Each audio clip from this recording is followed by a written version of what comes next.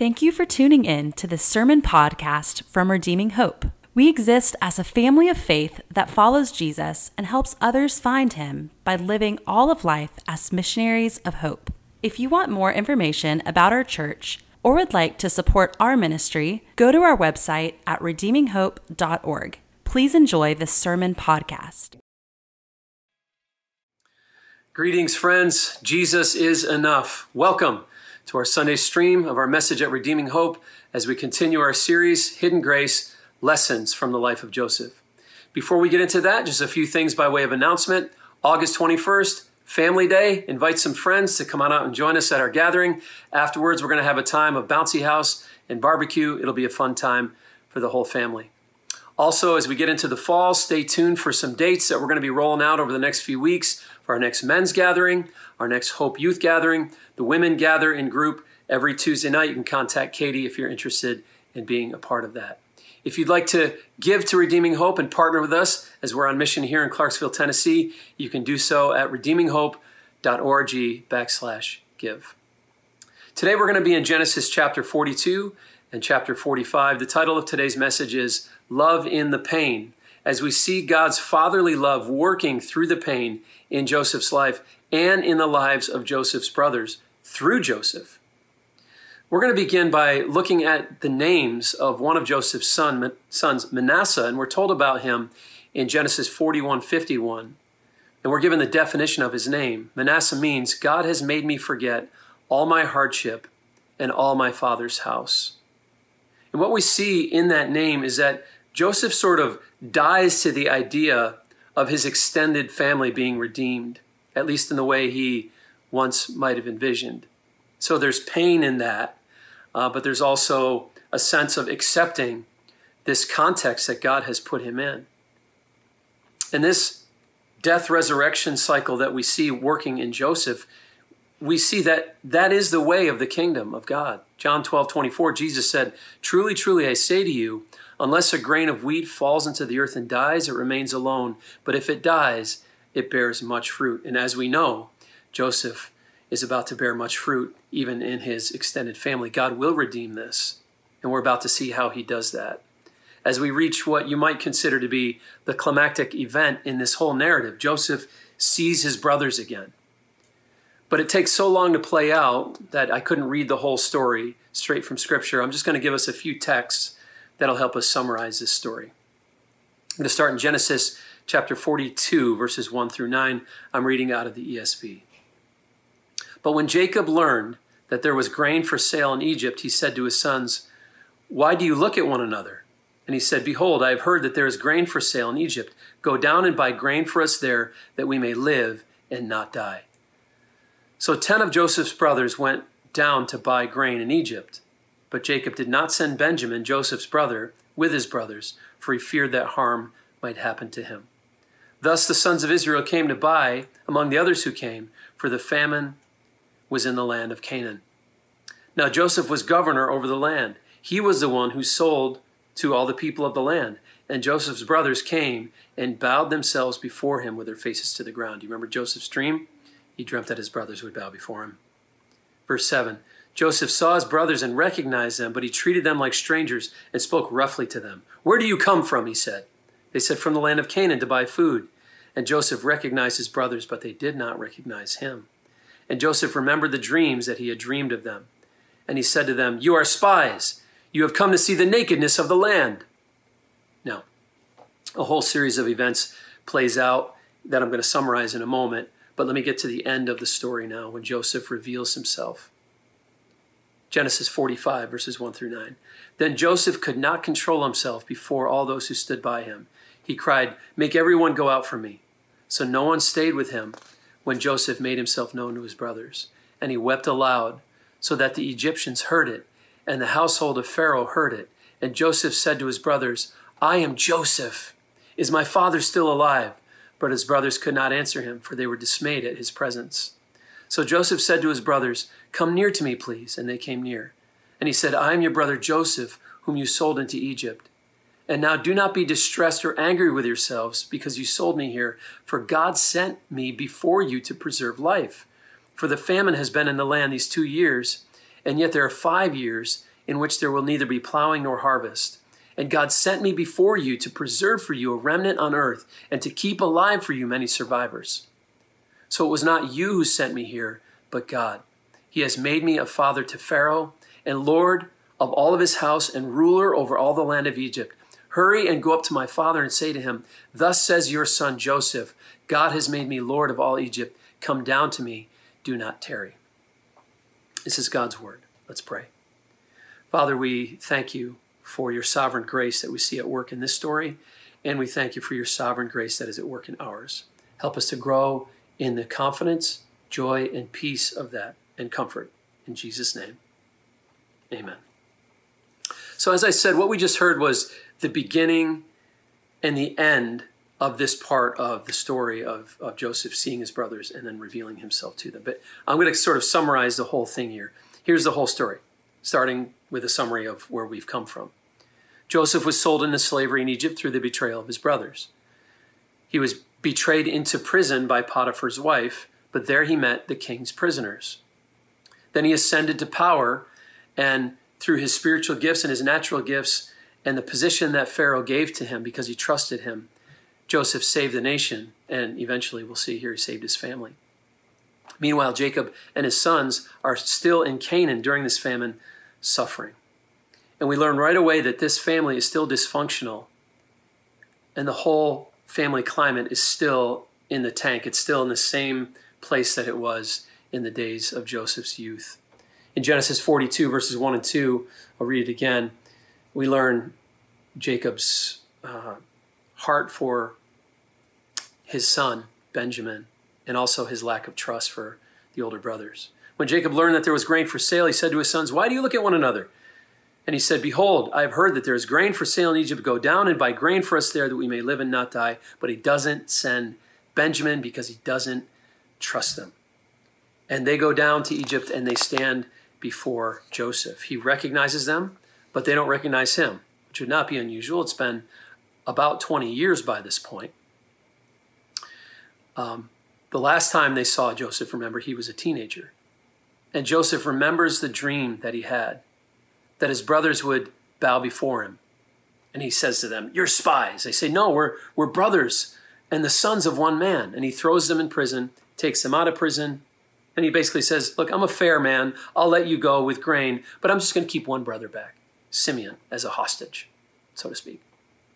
But if you bring this supposed little brother back with you, whom he'd never met, I'll know if you're telling the truth. They go home and tell their father Jacob. And he says, basically, I will never let you bring Benjamin there. Are you kidding me? My heart is already broken over Joseph. I'm not going to let you take Benjamin. But their food runs out. Meanwhile, Simeon's in prison. Their food runs out after a few years, and Jacob relents. He sends the sons down with Benjamin. They get more grain. Everyone is free. But on the way home, they find the king's silver cup in Benjamin's sack. It was obviously planted there. They come back and they fall on their knees and they say to Joseph, we're your slaves. And Joseph says, well, I don't need all of you. I just need one of you.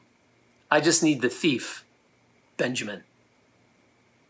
And the brothers are heartbroken over this possibility that Benjamin will not return home with them, the apple of their father Jacob's eye.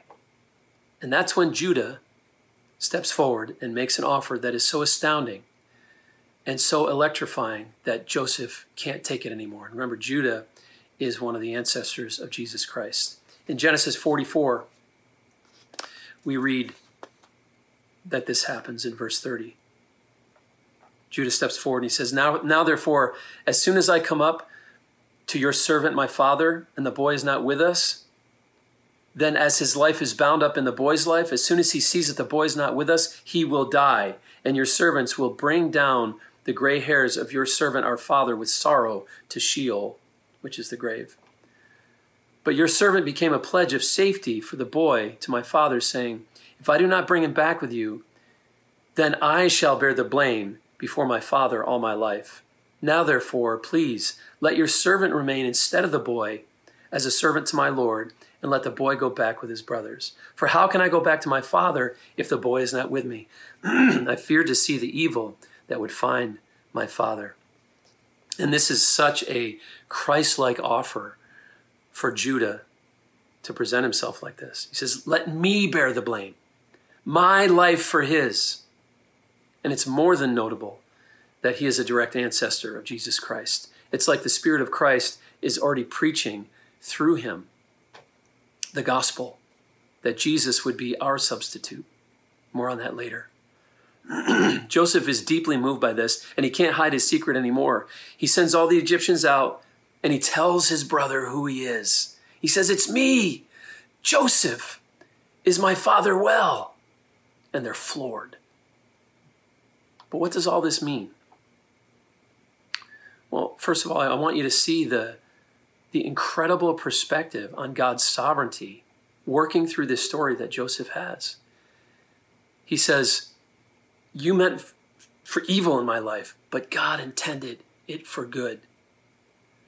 And so he sees God. Now he finally sees God was sovereign in this whole story, and that his brother's betrayal was just a vehicle to get him to where he is.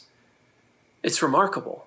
And it's given him grace for what his brothers did, because he sees that God had a plan behind their plan. God had a good plan, and God worked through all of it. He said, it wasn't you. You weren't the ones, ultimately, to write this story. My destiny was never in your hands. It was only in God's hands. And that really helps us as we process pain. That helps us as we process betrayal. It helps us as we process, relationships that have gone bad or where there's bitterness. Think like Joseph. God is sovereign over your story. God is writing a story through all of that. And what they meant for evil, God intended for good. And that's deeply comforting. Joseph tells his brothers what the story means. He said, you did this and that to me, but under all these things that were happening, God was doing something. Behind everything else, God was at work. Now, how was God at work? That's what I want to talk about the rest of the time. Just two questions I want to ask today and answer in this message. Number one, what is God doing? And number two, why can he do it? What is God doing and why can he do it? Let's talk about what he's doing. What is God doing? And it's astonishing when you see what God is doing. Let's remember that Jacob, Joseph, and his brothers, all of their father, had ruined their lives through terrible fathering, the favoritism that he showed, the idolatry that he had of his son Joseph that sounds like it's now shifted to Benjamin. Jacob doted on Joseph and built his entire life on him. And as a result, Joseph had become haughty and deceptive as a teenager. His brothers had become mean and jealous and angry. And what we can conclude is that terrible fathering created terrible kids. And what we see in this story is that God stepped in to become the father that they never had. How is Joseph ever going to step into the leadership role and the gifts that he had to serve and save others? How are the brothers ever going to become wise and good so that they can become the basis for God's community in the world? How? God becomes the father behind their father. What do I mean? Here's what I mean. If you want to understand the story of Joseph, you have to understand a certain passage in the New Testament in Hebrews chapter 12. The claim of this chapter is worked out in a case study of Joseph. In other words, as we look at Joseph's life, we see this text from Hebrews playing out in Joseph's life. And here's what it says in Hebrews chapter 12, verses 5 through 11. My son, do not regard lightly the discipline of the Lord, nor be weary when reproved by him. For the Lord disciplines the one he loves and chastises every son whom he receives. It is for discipline that you have to endure. God is treating you as sons. For what son is there whom his father does not discipline? If you are left without discipline, in which you have participated, then you are illegitimate children and not sons. Besides this, we have had earthly fathers who disciplined us, and we respected them. Shall we not much more be subject to the Father of spirits and live? For they disciplined us for a short time, as it seemed best to them, but he disciplines us for our good, that we may share in his holiness. For the moment, all discipline seems painful rather than pleasant, but later it yields the peaceful fruit of righteousness to those who have been trained by it. This is what's happening in Joseph's life, and this is what's happening through Joseph's life in the lives of his brothers. And throughout the passage in Hebrews 12, we see this word discipline. The problem is that in English, when we hear that word, we almost solely think of the idea of punishment. But the Greek word is actually paidias. The word from which we get the word pediatrics is a word that actually means the oversight of the entire environment of a child so that the child receives everything he or she needs to grow up strong and mature. That's a lot different than punishment, isn't it? The oversight of the entire environment of the child so that the child receives everything he or she needs to grow up to be strong and mature. And the reason this is translated so strong is because paidias is child nurture with teeth in it. That's why it's translated as discipline. There's nothing soft about it. Why? Why would God do this? Because you have to bring sharply unpleasant things into a child's life for their growth. Because if there's no consequences, that child is in for a terrible life. Why would God do it? Why would you as a father or a parent do this? Because you love your children. You will provide that paidias. You will provide that discipline. I remember when my wife and I started disciplining our children. Grace was up first. She's our firstborn. And I remember in the early days hearing Grace just respond with such sadness to the discipline, and hearing her cry when she was being disciplined by her mother and father. And I remember the Holy Spirit speaking to my heart. You can either listen to her cry now as a 2 or 3-year-old, or you can listen to her cry when she's a 20 or 30-year-old. So we discipline our children because we love them. I mean, the Bible actually has really strong things to say about parents who don't discipline their children. It actually says in the Proverbs, the one who spares their rod, speaking of just sparing them of any discipline, hates his son. Who hates their son? Nobody would actually say that, but when you choose not to provide unpleasant things in your child's life, you're loving yourself and your own comfort more than you're loving your children. And God's love is not like that. God, because he loves us, he provides paidias. He provides that context in which we can grow. And there's a very large difference between nurturing discipline and retribution. I'm not talking about retribution. There's a big difference between paidias, that fatherly loving discipline, and justice or retribution. Retribution is just getting even. Someone does something wrong and the person gets what they deserve. In child rearing, parents often fall into payback mode. And it's not good or healthy. It's almost impossible for parents at times not to fall into this idea of payback mode. I might have done it myself once or twice. But real paidias is not retribution or justice. It's an exercise of love.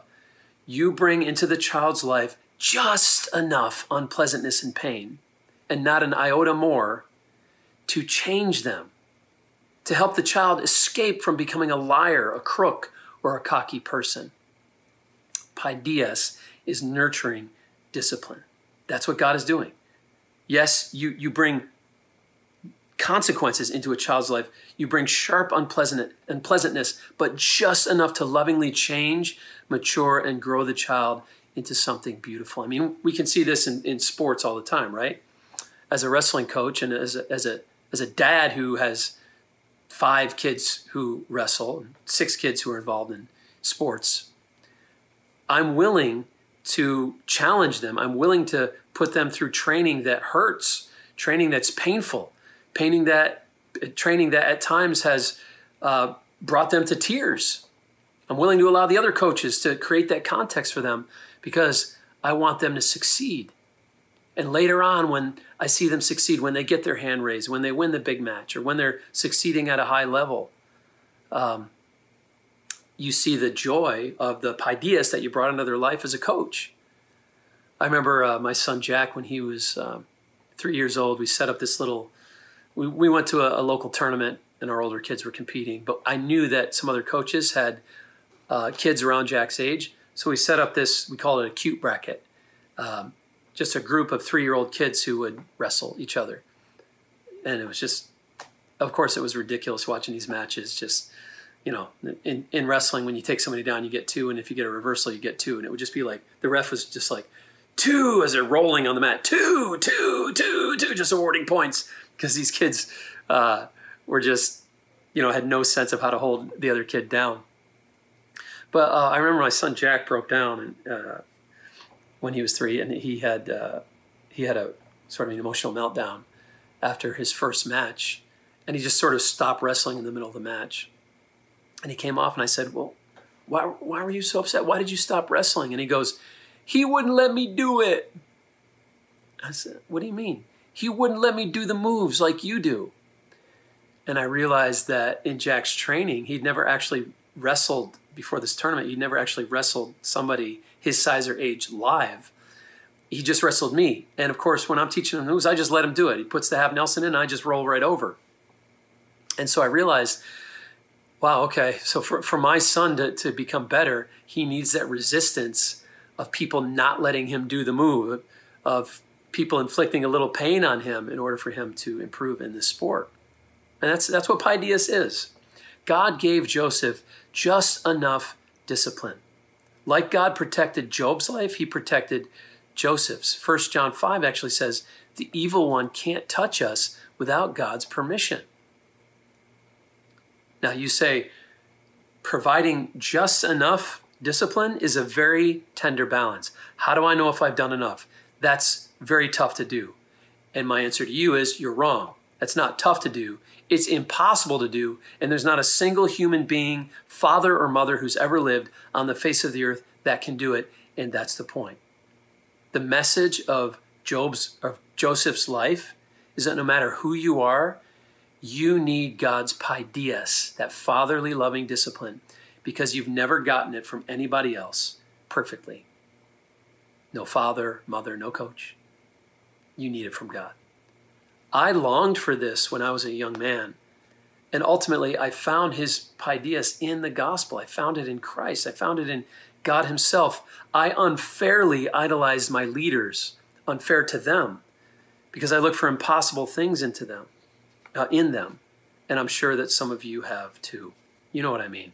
A father is supposed to be always there, always providing, always giving guidance. A pastor is supposed to be always available, always meeting my need, always building me up. Impossible. A mother is supposed to be always tender, always loving, always working hard. A coach is supposed to be always seeing my potential, always investing me, always choosing me, always believing me. Impossible standards. There's only one perfect father, pastor, coach, and the Old Testament even says that God has a mother's heart, in the sense that he has that, mothers came from God, right? So the tenderness of a mother is actually found in the heart of God as well. But there's no perfect father, mother, pastor, coach, employer, boss in this life. And the writer of Hebrews is writing to a group of people that are being oppressed politically and persecuted for their faith.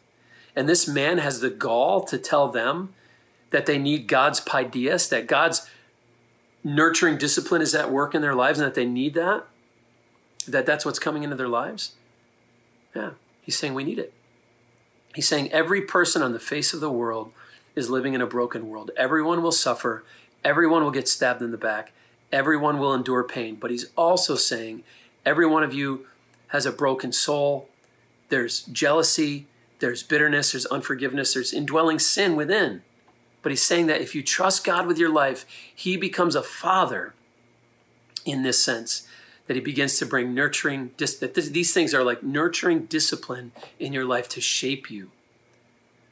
Tim Keller says, God will bring the external brokenness of the world into a relationship with the internal brokenness of your life in just such a way that it teaches you and wakes you up. It strengthens you. It heals you. In other words, every one of us has all kinds of sharp unpleasantness in our life. Every one of us is living in a world of external brokenness. But here's God's amazing promise. God will bring the external brokenness of the world into a relationship with the internal brokenness of your life in just the right way, at the right times, in the right proportions to make you something great. And the world doesn't have that connection.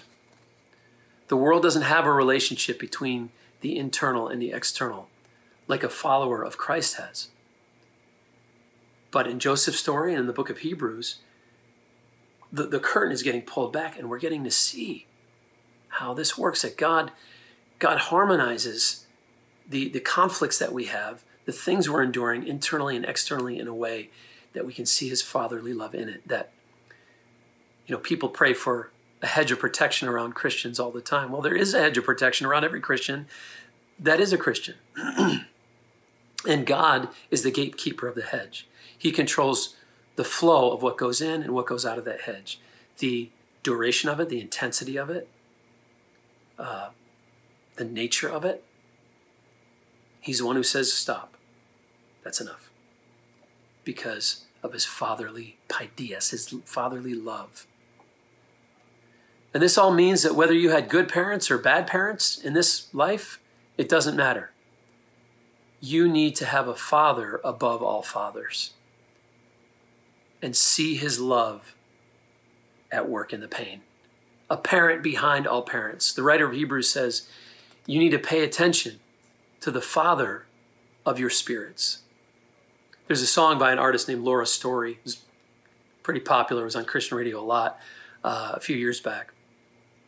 And I believe that she went through a situation where I think it was her husband passed away of a disease, and just very painful chapter in her life. And she wrote this song, Blessings. Listen to what she says about blessings.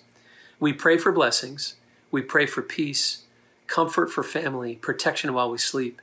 We pray for healing, for prosperity. We pray for your mighty hand to ease our suffering. All the while you hear each spoken need, yet love us way too much to give us lesser things. Because what if your blessings come through the raindrops? What if your healing comes through the tears? What if 1,000 sleepless nights are what it takes to know you're near? What if my greatest disappointments or the aching of this life is the revealing of a greater thirst this world can't satisfy? What is she saying? She's saying, God's fatherly love is in the pain. And I'm embracing that, and it set me free.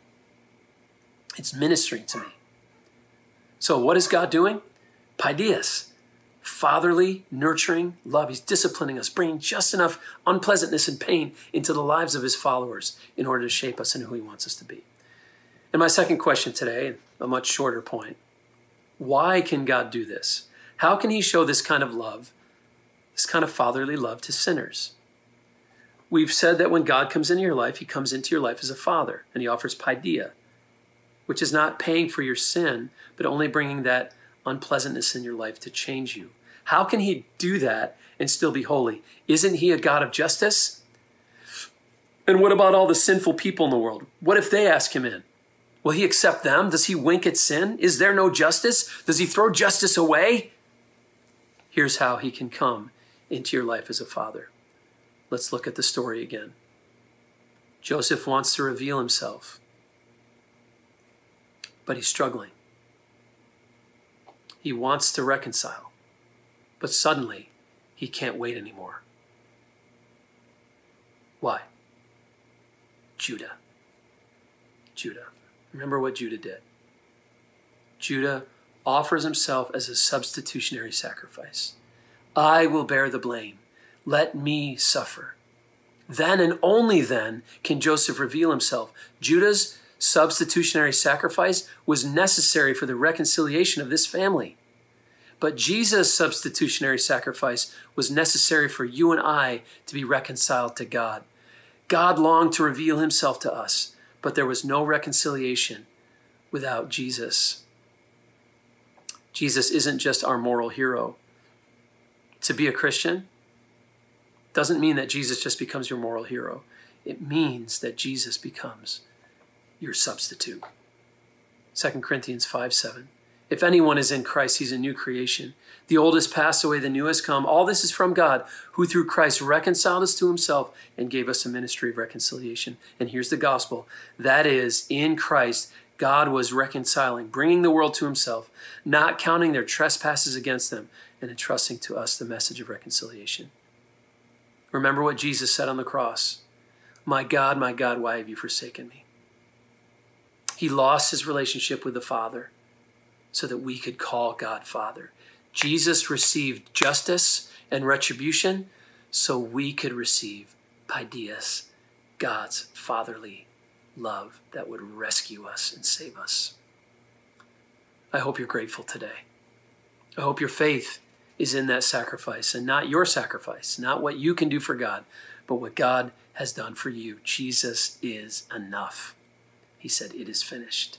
Meaning, the work for our justification, the purchasing of our souls, the bridge to God, the way of escape from sin, the open door to Father's house. He did it. He said, it's finished. He paid the price. And it is finished was the same phrase that was used by tax collectors in that day. When a debt was paid in full, they'd say, it is finished. Jesus paid the whole sin debt so we could be called children of God. How do we apply this message? Number one, we need to see Romans 8:28, famous verse, differently. For God works all things for the good for those who love him and are the called according to his purpose. And the way we see Romans 8:28 differently is by remembering 8:29. For those whom he foreknew, he also predestined to be conformed to the image of his Son. That tells us what God's doing. He's forming Christ in us. He's making us more like Christ. That's how he's working things for the good. There's 1,000 reasons God does everything he does, and you won't see most of them. He'll show us some, but we won't see most of them. But he's forming Christ in us through it, and we should trust him. There's internal reasons that are more important to God than external reasons. And those are the very things that motivated God to bring paideia into Joseph's life and move him from foolishness into wisdom, from callousness into compassion. So we need to see Romans 8:28 differently, that God working things for the good isn't simply him just giving me a comfortable life.